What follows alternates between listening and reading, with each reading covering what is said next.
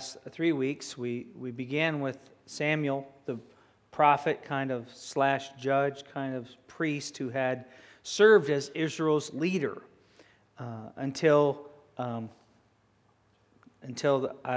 just use the term, they impeached him. They voted to appoint their own king.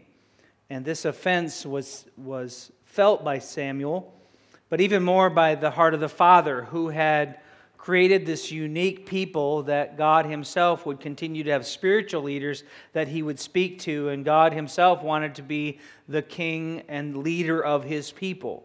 He created this unique society of the people of God.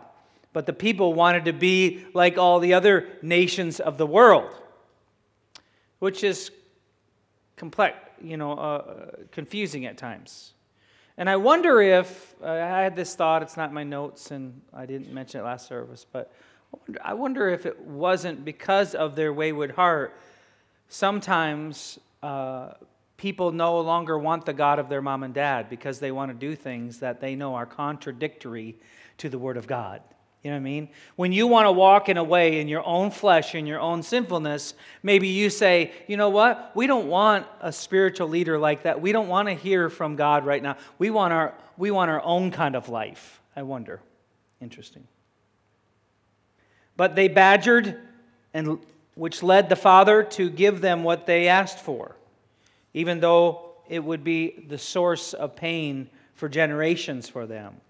And continue to be a mess until God's Son comes in human form to be the final King of Israel and the King of all nations, the King of Kings and Lord of Lords. Now the kingdom of God can be united in Christ. I say can be because it's still a hope. There are signs at times, like the church, we are united, and then there are signs that we're kind of commercial and competitive. Like we speak negative about other churches and other gatherings and people and stuff. And until we can but there is hope that the kingdom of God can be united. We have a king who reigns above the presidents, supreme chancellors, emperors, and viceroys around the globe. We have one king. Saul has been rejected. Samuel is now dejected, and the Lord has selected David. So that's a little Southern Baptist outline for you there. That's Saul rejected, Samuel dejected, and now the Lord has selected. Okay. But the Lord said to Samuel, "How long will you mourn for Saul, since I've rejected him as king over Israel? Fill your horn with oil, be on your way. I'm sending you to Jesse of Bethlehem. I've chosen one of his sons to be king." But Samuel said, "How can I go? If Saul hears about it, he'll kill me." So this is pretty serious. He's bringing up, I can't go do that. I cannot go and anoint another king while I'm serving as an advisor, spiritual advisor to the king now. I can't do that. If he hears about it, I'll be killed myself. And the Lord said, "Take a heifer with you and say, I've come to sacrifice to the Lord." In other words, the Lord said, don't tell him what you're up to. You don't have to tell him. Just go and do this. Invite Jesse to sacrifice, and I'll show you what to do. You are to anoint for me the one I indicate.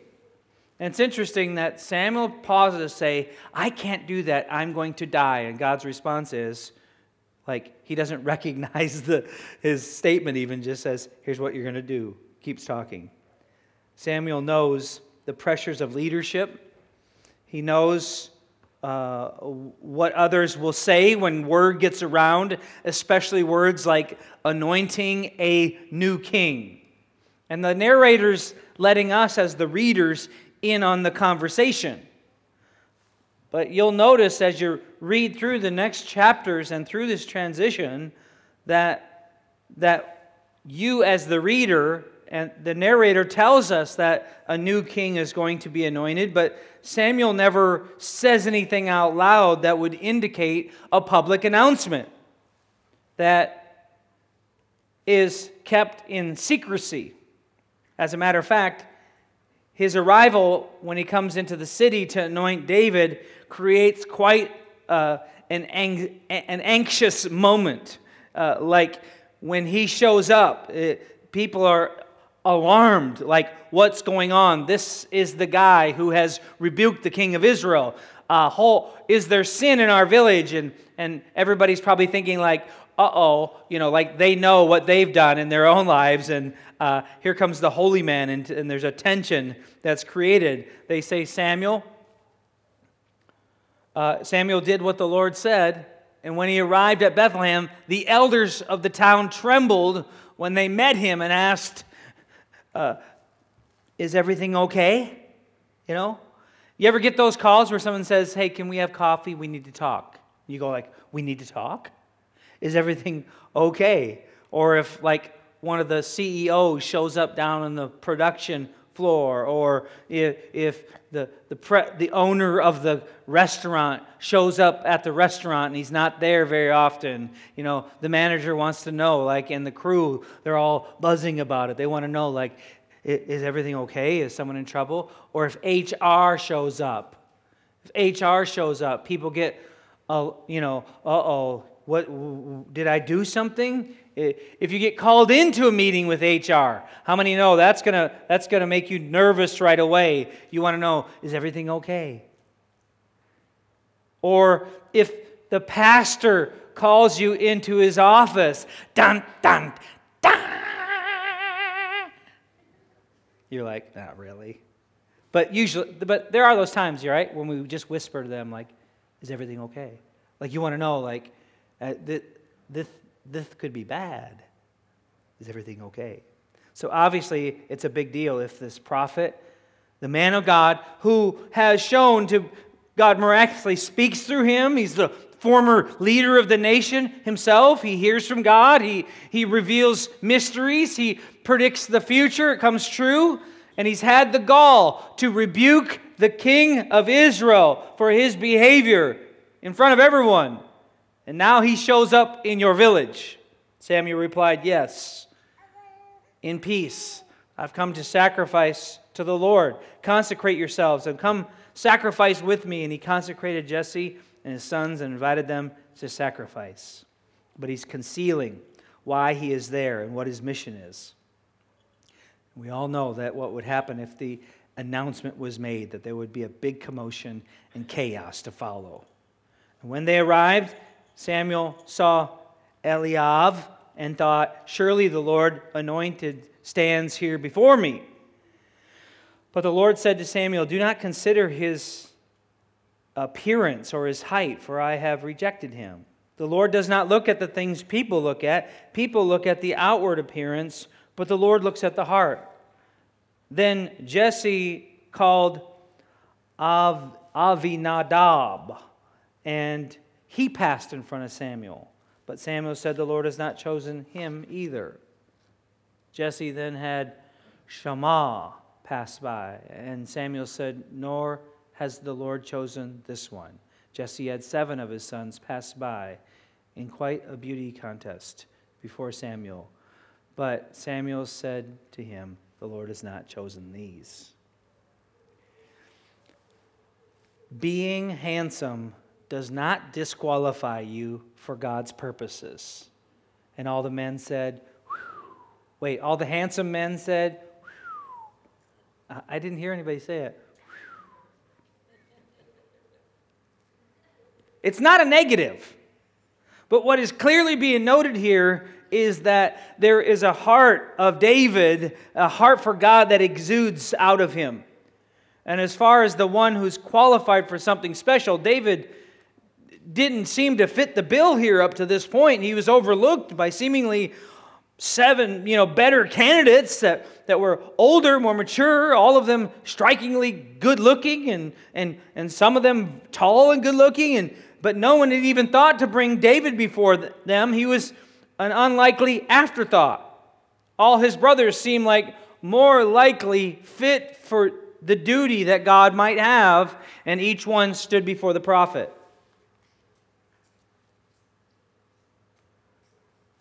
But the prophet knew, the Lord said, it's coming from this family. But none of these guys are the one. Not this one, not that one, over and over until there were no more candidates. So he asked Jesse, are these all the sons you have? There is still the youngest, he answered. He's tending the sheep. Send for him. We're not sitting down until he arrives. So they all stand around waiting for someone to fetch David from among the sheep. Hopefully it was a field nearby, so there wasn't too long of awkward silence in those conversations. But verse 12 says, so he sent for him, had him brought in.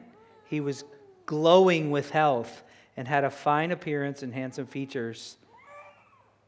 Then the Lord said, rise and anoint him. This is the one. So Samuel took the horn of oil, anointed him in the presence of his brothers, and from that day the Spirit of the Lord came powerfully upon David. And Samuel then went to Ramah. The eyes of the Lord spots things humans miss. David doesn't stack up as good of candidates as his older, more mature, good-looking brothers. Nor did Jesus stack up. Isaiah prophesied of it, said, who has believed our message, and to whom has the arm of the Lord been revealed? He grew up before him like a tender shoot, like a root out of dry ground. He had no beauty or majesty to attract us to him. Nothing in his appearance that we should desire him.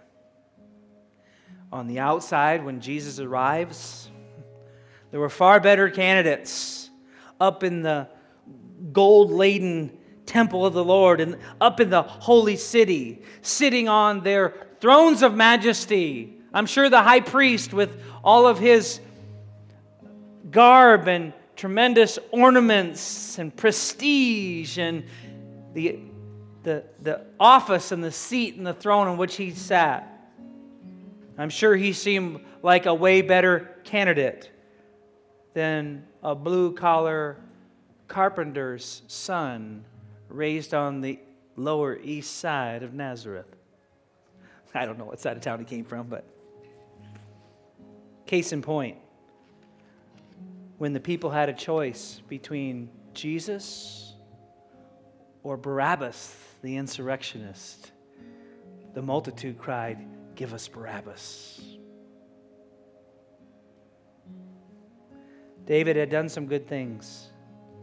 He had a fine reputation, talented musician, and from a solid family. But no one imagined that God was looking deep into his heart and saw something that was missing in others. Will you stand with me? It's what's on the inside that placed him in a seat of honor.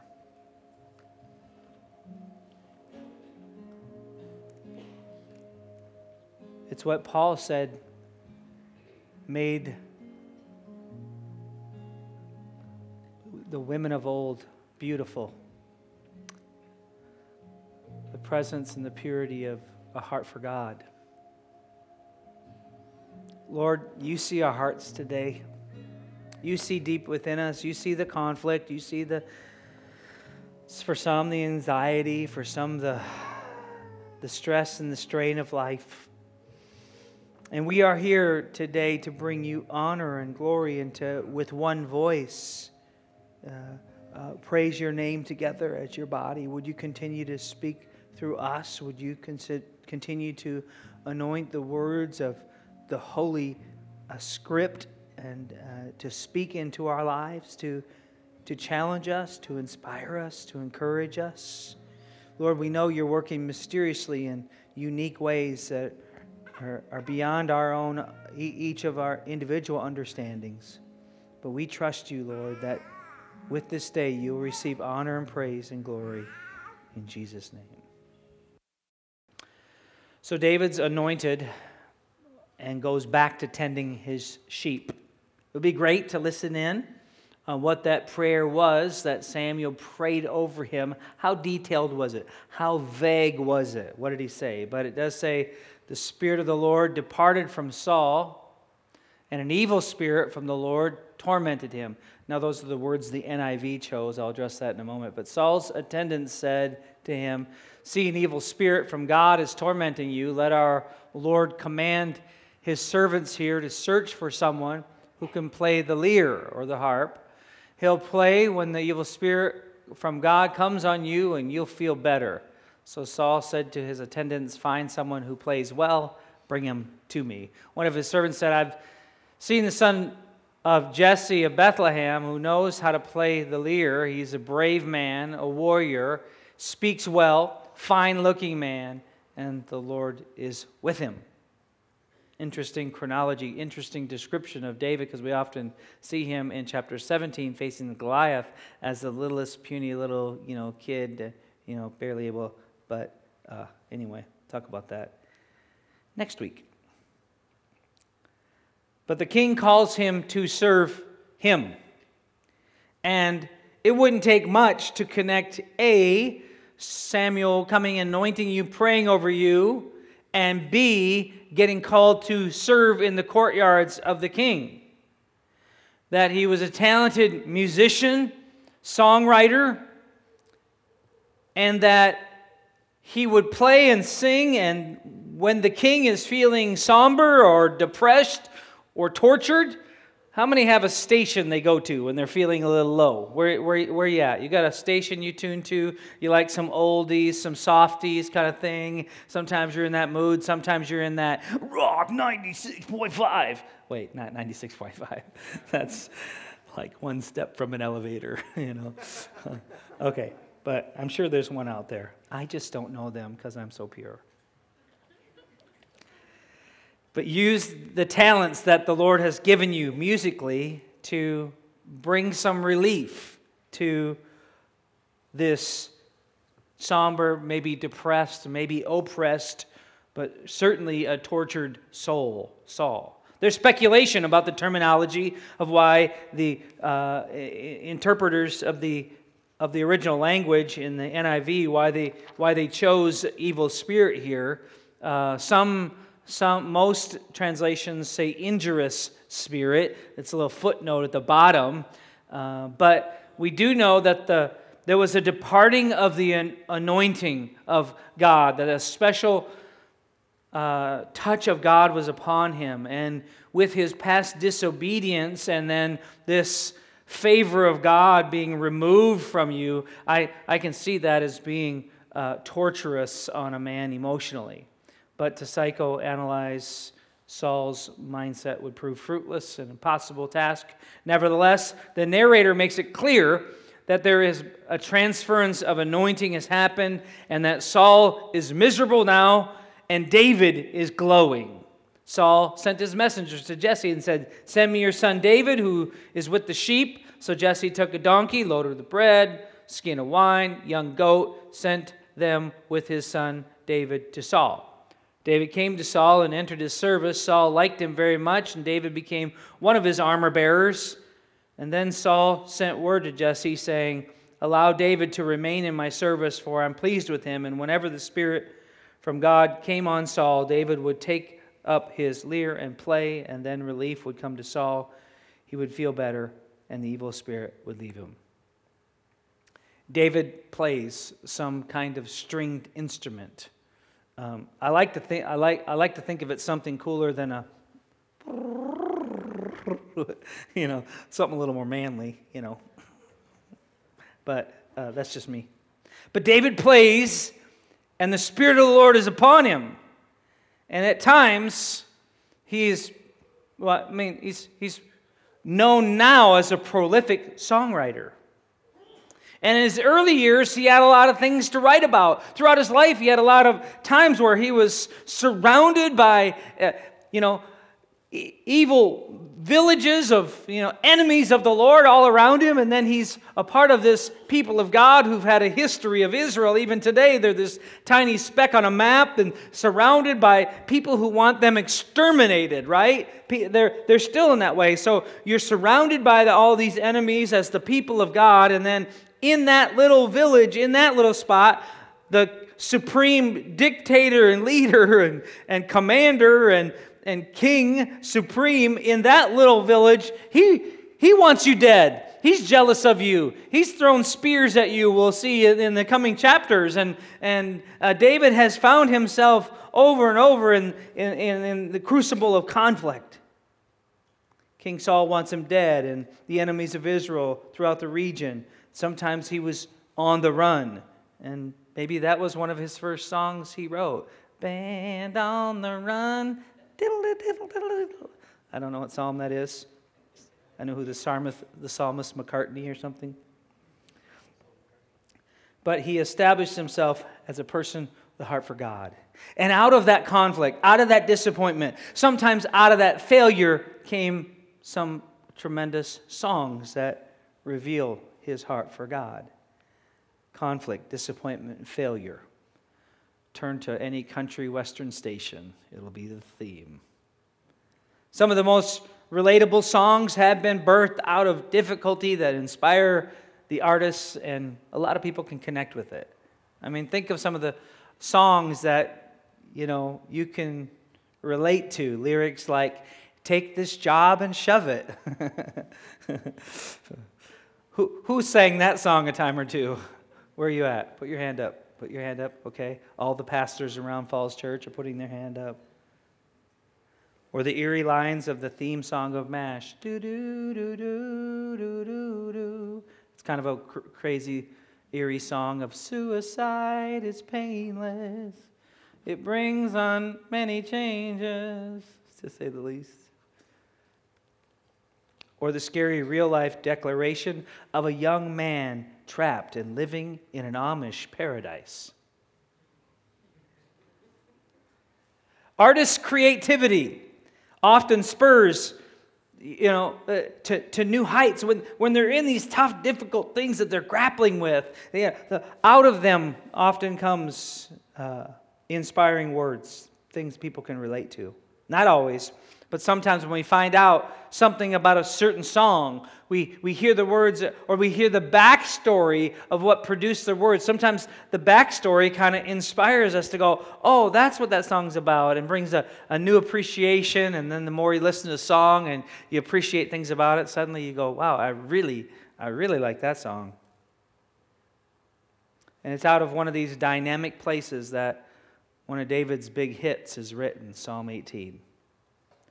The director of music of David, the servant of the Lord, he sang to the Lord the words of this song when the Lord delivered him from the hand of his enemies and from the hand of Saul. He sang, verse 1, I love you, Lord, my strength. Verse 2, my rock, my fortress, my deliverer. Verse 3, I called to the Lord, and I've been saved from my enemies. Verse 4, the cords of death entangled me. The torrents of destruction overwhelmed me. The grave coiled around me, and snares of death confronted me. Verse 6, in my distress I called to the Lord. I cried to my God for help, and from his temple he heard my voice. My cry came before him into his ears. He reached down from on high and took hold of me and drew me out of deep waters. He rescued me from my powerful enemy, from my foes who were too strong for me. They confronted me in the day of my disaster, but the Lord was my support. David's found himself surrounded by those who want him exterminated. Those are the first verses of one of his hit singles, Psalm 18. And verse 21. For I have kept the ways of the Lord. I am not guilty of turning from my God. All his laws are before me. I have not turned away from his decrees. I have been blameless before him. I have kept myself from sin. The Lord has rewarded me according to my righteousness, according to the cleanness of my hands in his sight. David says, I've done my best to be faithful and walk upright. And guess what? He says, God is the same way. Verse 25. To the faithful, you show yourself faithful. To the blameless, you show yourself blameless. To the pure, you show yourself pure. And to the devious, you show yourself shrewd. And here's my thought. It's almost as if God is as dynamic or as treacherous as you allow him to be. He says, to the faithful, God appears faithful. To the blameless, God appears blameless. To the pure, he appears pure. And to the devious, God appears really harsh. What if folks are getting what they expect from God? That the harsh find a harsh and cruel Father in heaven. That the fools of this life continue to be fooled and confounded by God's nature. That the self-absorbed find God absorbed in his own glory. That the depressed can't see the light or the joy of the Lord. That the materialistic can't understand why God has everything and won't give it to them. It makes sense to me that an unpredictable person might view God as random and unknowable. But David has a very high and lofty opinion of who God is. He ends the psalm, as for God, his way is perfect. The Lord's word is flawless. He shields all who take refuge in him. For who is God besides the Lord? And who is the rock except our God? It is God who arms me with strength and keeps my way secure. When I hear words like that, I think to myself, David, I bet he found that the Lord was perfect. I bet he found that his God was flawless. I bet he found that the Lord was his shield, his refuge, his rock, and his security. Will you stand with me? Maybe in some ways, just like we project, if we have a negative view of our Father on earth, sometimes we project that negativity to a Father God in heaven. And maybe our expectations and what we see in God, what we speak out towards God, maybe it reveals more about our heart than his. Will you pray with me? Lord, you are the one who sees beyond all the circumstances, and you see our very deep, private places. And out of them and out of life sometimes exudes disbelief, fear, worry, anxiety, anger. Because we know you could fix our circumstances to the way we want them in a moment, and yet it seems like you do nothing. Forgive us, Lord, when we limit you by our limitations. Forgive us, Lord, when we view you through our weakness and our negativity and our cynicism. And God, would you renew within us a fresh and dynamic view of who you are. Reveal your holy magnitude to us, your majesty and your power to us, your purity, your righteousness, your holiness, that we can honor you in a dynamic way through the songs of our life. In Jesus' name, amen.